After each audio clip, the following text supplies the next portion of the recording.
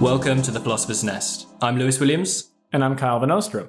The Philosopher's Nest is a podcast dedicated to showcasing the work, insights, and experiences of graduate students in philosophy. The podcast is generously brought to you by the Faculty of Philosophy at the University of Oxford and Linacre College, Oxford. Today we're going to be joined by Eric Shoemaker, a graduate student at the University of Toronto. We'll be talking about Eric's background in philosophy and his extensive experience presenting at conferences, as well as his research on random selection and democratic representation. If after listening you'd like to get in touch with Eric, you can reach him at eric.shoemaker@mail.utoronto.ca. Eric Shoemaker, welcome to The Philosopher's Nest. Well, thank you very much for having me. Everybody I find gives a different answer to this question, but I'd be really interested to hear your own thoughts on what it was that got you interested in philosophy. Let's see. Well, in the last year of high school, I'd never really taken a philosophy class, which they're not widely available in Canada at the high school level, as far as I understand it. I started getting into some debates with a friend of mine about the existence of God. And he insisted that I should read The Groundwork of the Metaphysics of Morals by Immanuel Kant. I have no idea why he thought that was related. But I enjoyed that book enough that when I went to do my undergraduate degree at the University of Toronto, I decided to take a course in Philosophy 100, which was being taught by Jennifer Nagel. And I enjoyed it so much that, I restructured the way I was planning my degree around it. Great. And what is it that made you want to take philosophy further into the graduate level? Yes, well, at the University of Toronto, I became involved in this undergraduate organization called the Philosophy Academic Society, which kind of helped to plan little talks and events from graduate students at the University of Toronto to come to give little talks on their research at our campus. And I found, being in contact with a lot of graduate students, being in contact with a lot of professors, I found I really admired them and their work.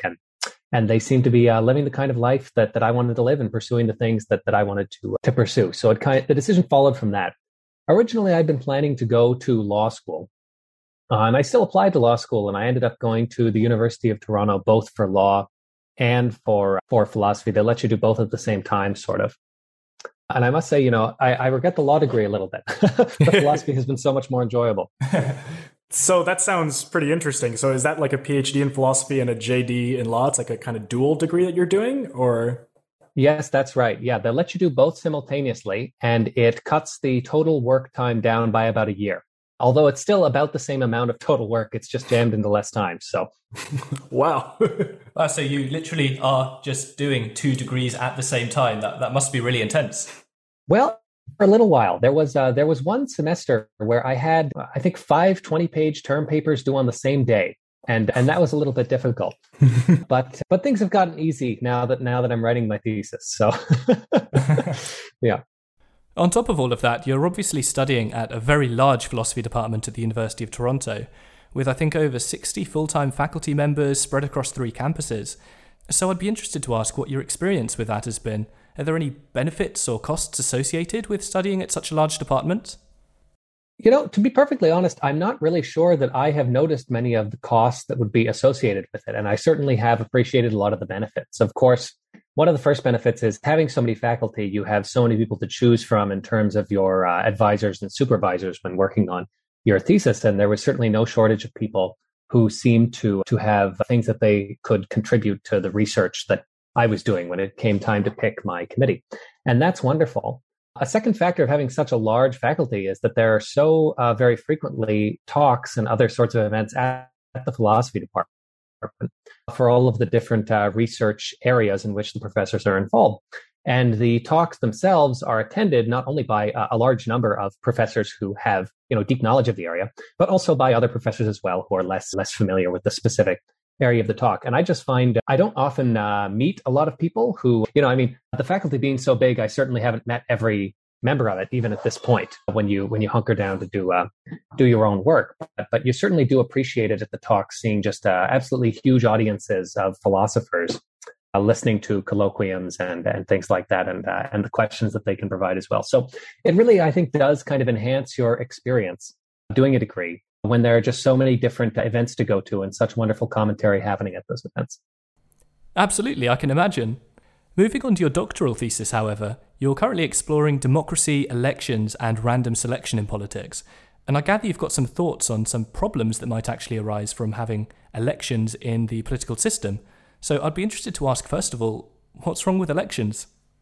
Well, I think the first step in understanding what the problem with elections is challenging the kind of hegemony that they have over the idea of democracy. Oftentimes, when we think of democracy, the idea of elections is so closely tied to it that it's hard to imagine what democracy would look like without it.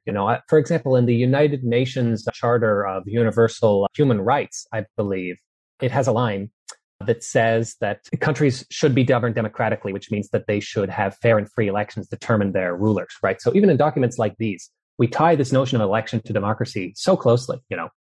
But it's important to note that, we all accept, of course, that ancient Athens was democratic as well. And ancient Athens did not really employ elections in the way that it ran itself. And so we accept that democracy can conceptually be separable from elections, right?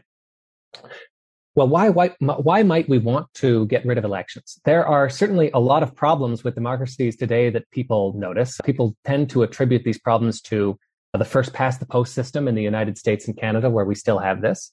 In countries where they already have proportional representation, people tend to attribute it to party politics, the kind of problems that they face with the distantness of politicians from ordinary people. But I think these problems are intrinsic to the institution of election itself. We should remember elections are fundamentally a contest to figure out who is most worthy and capable of ruling. Politicians put forward agendas, put forward, I suppose, resumes as a way of speaking to convince people that they are more capable than their opponents of doing a good job as a legislature under some conception, right? And then we empower those people on the basis of the determination, not that they're similar to the people, but that they're distinct from and superior to the people who they're being elected to represent. When we put it that way, it doesn't sound particularly democratic at all, right? And it's important to note that it's for this exact reason that historically it would have seemed very odd to associate democracy with election rather than random selection. Aristotle and Plato, of course, thought that the soul of democracy was randomly selecting legislators rather than electing them. And as recently as Rousseau and Montesquieu had very similar thoughts about the role of election compared to political random selection. Now, what changed really was during the time of the American and French revolutions, the philosophy of John Locke and other similar figures was very influential, who said that the important thing for a government to be of the people was that the people consent to be ruled by that government. And elections were thought of as a procedure for guaranteeing consent. But of course, modernly, we know that elections don't actually have a whole lot to do with consent. The work of John Simmons and others has kind of shown that, and to illustrate that quickly, if it was the case that you kidnapped me and asked me whether I would like to be tied up with a rope or handcuffed, right? My expressing a preference there and saying I'd prefer to be handcuffed, that wouldn't indicate any kind of consent to having been kidnapped by you in the first place, right? And elections really take the same form. Not everybody, of course, votes for the winner. A huge amount of people don't vote at all. And even those who do vote for the winner may choose to be doing so strategically, right? And even for those people who do sincerely want the person who they voted for to win the election, not just as someone preferable to the alternatives, but as someone who they genuinely think would do a good job, why should we think that they're voting for them, which is a way of trying to influence who one's representative is, should count as consenting to be governed by the rules made by that person, or consenting to have that person legislate on their behalf, right? The real justification for elections that I think people cling to modernly is that elections are justified by majority rule. Elections are democratic because every citizen gets one vote, and all of the votes are counted equally. We make the decision about who is elected together as equals. That's the kind of soul of democracy. But if elections are democratic because citizens decide the outcome together as equals, then how on earth could what happens in Parliament be democratic? There, very few, only elite persons get to vote. Each one chosen because they defeated their opponents in a contest to see which one of them was superior, more worthy of power, better than the other citizens, right? In Parliament, elite politicians hold way more power than their fellow citizens. If we imagine for a moment that we only let the most worthy elite citizens vote in the elections in the first place, then this would seem not like a democracy at all, but like an aristocracy or an oligarchy. Similarly, we could hold an election to choose a king, but that wouldn't make the king's government democratic. Under the current system, the people democratically decide who shall rule over them. But a democratic government is not where the people choose their rulers. A democratic government is where the people themselves rule.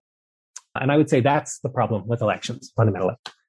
The procedure of elections can be democratic, but rule by elected officials is not. So the analogy you mentioned, I think it was by Simmons, where you could either be tied up or handcuffed in some way, was the thought there that consent doesn't really make sense when you don't have meaningful alternatives? And I suppose in that vein, how does your talk of political random selection fit, and what would it look like in practice? Yeah, that's a very interesting question. I think what I meant to demonstrate by the analogy is that attempting to influence a system does not entail consenting to that system, right? We have modernly, I think rightly, a very restrictive notion of what counts as really consenting, right? And the kinds of things that were held up in the 18th century as counting as consenting, voting in an election or simply using public roads, John Locke thought was enough to consent to the laws, right? Now that looks very fishy, considering what we think of consent as entailing modernly. So as for political random selection, it's true that the people wouldn't consent to be ruled by the randomly selected any more than the elected. All that analogy is meant to show is that consent really isn't the important thing when we're thinking about what makes a chamber democratic, right? In my view, what makes a chamber democratic is when everyone is treated equally in the process of selection for power, and where the process itself gives citizens an equal influence or an equal chance at influence. And corporately, where it preserves the kind of equality between citizens, right? So the thing that's important about a random selection of citizens that would not have been understood in the time of James Madison or Rousseau so broadly was that it would produce a representative sample, right? It would produce the whole public in miniature, right? And what this means is that we should expect statistically that the same proportion of randomly selected legislators for a sufficiently large legislative body of a few hundred persons are blonde. The same proportion of them drive Toyotas, right? The same percentage of them are white. The same percentage of them are plumbers, right? It is the whole public in miniature, right? And so in this way, it's a much more convenient way than, of course, a full everyone in the country participating type of democracy. But we might think that kind of democracy is not fully possible in the way that we would want it to be, because one of the desirable features of having a smaller body be in charge here is that they would be able to meaningfully deliberate with each other in a way that it would be simply impossible for all of the citizens across the entirety of the country to do. Now, what would a government based on political random selection look like? Well, I'm primarily focusing on legislative institutions for now. And my picture of what that would look like, it would look something similar to the proposal made by Alexander Guerrero in his paper Against Elections, the Lautocratic Alternative, or by Terrell Borisius in his paper Why Hybrid Bicameralism is Not Right for Sortition. I believe that's the name. I might have that name wrong. But the proposal is roughly this. It would build on the success of citizens' assemblies. So you would have a randomly selected assembly drawn up to determine what pressing issues in need of legislative redress are facing the country presently. And it would select a number of agenda items, and then it would disband after deliberation about what those agenda items should be. Then we would draw up a separate randomly selected chamber for each of those agenda items. And for each of those agenda items, before the chamber met, there could be public consultations where everyone would have the opportunity to talk about what they thought the problem was and what they thought were appropriate solutions to that problem. There would be experts invited to give testimony to the randomly selected chamber. How those experts are selected, I don't think it ultimately matters very much, so long as we get a diverse array of views in front of the chamber. Maybe they could be brought in by petition, so people would have a kind of participatory aspect there. They could sign petitions to try and get experts in front of these chambers. And then the chambers would consider the materials of the experts, consider the proposals of the experts, deliberate probably for a few months, and ultimately resolve to create a number of possible resolutions for what to do about the problem, including the status quo, and then maybe vote to determine which proposal they choose by perhaps the board account method or something equivalent to that, right? They would arrive at some kind of decision about what ought to be done. And it's important to remember that in contrast to a number of democratic devices, when we have tried citizens' assemblies in the past, the results that they tend to come to don't tend to be very close, right? It doesn't split 49-51. It normally splits much closer to 70-30 or something like that, because they arrive at a fair amount of consensus at the end of the long period of deliberation about what ought to be done. And then after they pass that would pass into law. So that would be the legislative procedure. For the executive procedure, I think it's a little bit more complicated. You might think the best thing to do would be to keep an elected executive, but I think people would be right to worry there that having an elected politician would continue to necessitate the existence of political parties in their current form to advance candidates for that position. You might find that the executive powers increase over time because you would have this very politically savvy, electorally motivated executive who's competing for power and legitimacy against these randomly selected bodies. Really, I think that what this thought reveals is that ultimately the idea of a unitary executive in one person is not really all that necessary and is fundamentally a kind of hangover from the days, a holdover, I should say, from the days of monarchy. That you could really have something much closer to a national city manager in their relationship to a mayor, where you could divide the executive into a number of different top officials, draft a randomly selected committee to supervise that official and have that official be accountable to them and dismissible by them at will. And you could reselect that chamber every 6 months or so, right? So, for example, you could have, instead of having a prime minister, you could just have all of the individual ministers who are each kind of technocratically accountable to a randomly selected body that can dismiss them for misconduct or other reasons and replace them as they like. And so in this way, all the same executive responsibilities could be done without having a chief executive that would have to be elected. And really, I would much prefer a depoliticized executive, right? Currently in the Western world, executive officials often take on a political function because they usurp the authority of the legislative chamber. Now, in countries like the United Kingdom and Canada, this isn't really a problem because, of course, the prime minister also sits in parliament, right? In the United States, however, the idea of a president having a kind of legislative agenda seems very odd. If the role of the executive is merely to enforce the laws, then there's no reason why the executive should be a political body. It would be much better to just have it be accountable directly to the legislature and dismissible for incompetence. Speaking of the United States and the nature of legislative power being usurped in that country, we could also find a random selection-based reform for the judicial branch, right? I think that at this point, many people realize that in the United States, to a lesser extent in Canada, and I'm afraid I don't know so much about other countries in the world, oftentimes constitutional interpretation is just constitutional legislation under a different name. Fundamentally, many legal scholars agree that there's not much in the way of a single right answer to questions of constitutional interpretation, and that oftentimes constitutional interpretation comes down to what the people interpreting the Constitution would like the law to be legislatively. We have an article, which I regard as a bit of a smoking gun here in Canada, where I believe Justice Ian Binney, that functionally the job of the Canadian Supreme Court is to interpret the Canadian Constitution, but sometimes the Canadian Constitution says very stupid things. And so in that instance, it should, instead of interpreting it faithfully, it should provide an interpretation of it which is better.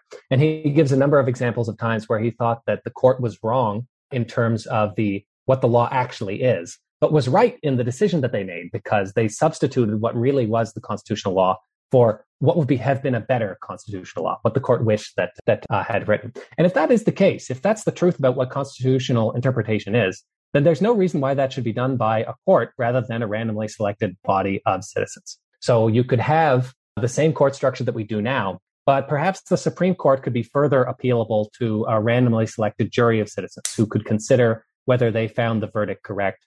And if they did not find the verdict correct on matters of constitutional interpretation, substitute its own interpretation of what the law is in that instance.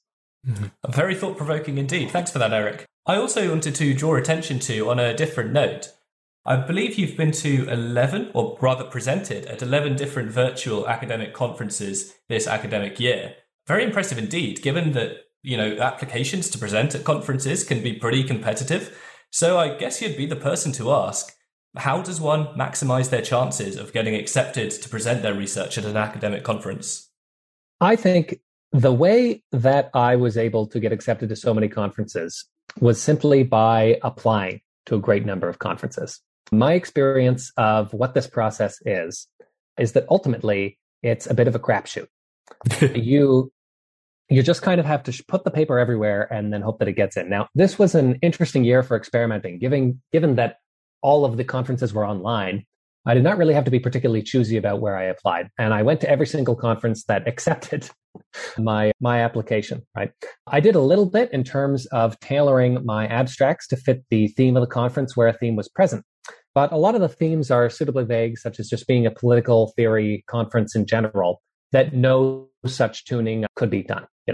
I think one thing that's important to know about a number of conferences is that they do sort of settle on a theme for papers once they have received the set of applications that they do.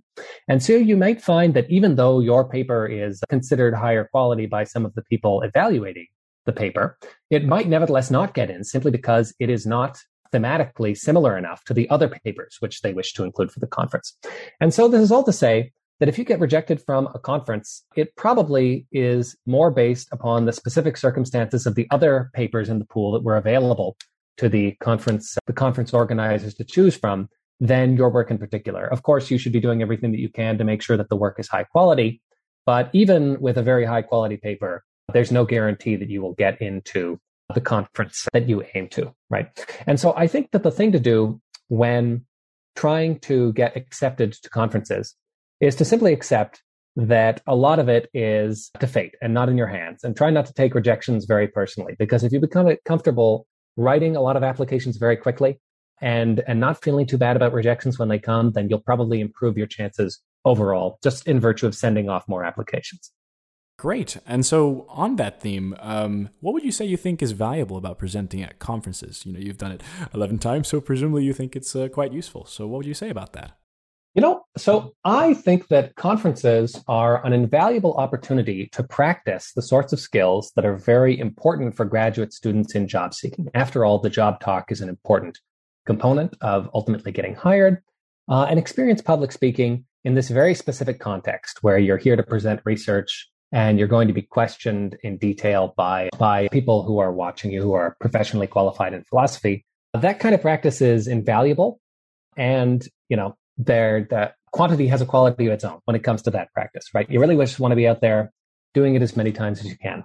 Another thing I've found very helpful is that the University of Toronto has this kind of graduate student program called Grad Forum, where you can sign up for a slot to go give a conference style presentation in front of your fellow graduate students. And typically we do this once a week for the entirety of the semester. And there's ordinarily enough slots that everybody who wants to participate in this is free to once per term. And if your university does not have one of those, I would absolutely encourage you to start one, because it's a wonderful tool for getting practice and kind of building a community among graduate students. And it's a great opportunity to tell your fellow graduate students about what you're researching, which is great in terms of sparking more conversations, and those kinds of conversations with fellow graduate students I know are invaluable to the development of your own research, in addition to the development of your public speaking skills. So in terms of the conferences themselves, I would say the primary thing that it's valuable for is practice. In an offline environment, you might be able to get a lot more in the way of networking and in the way of talking to interesting people.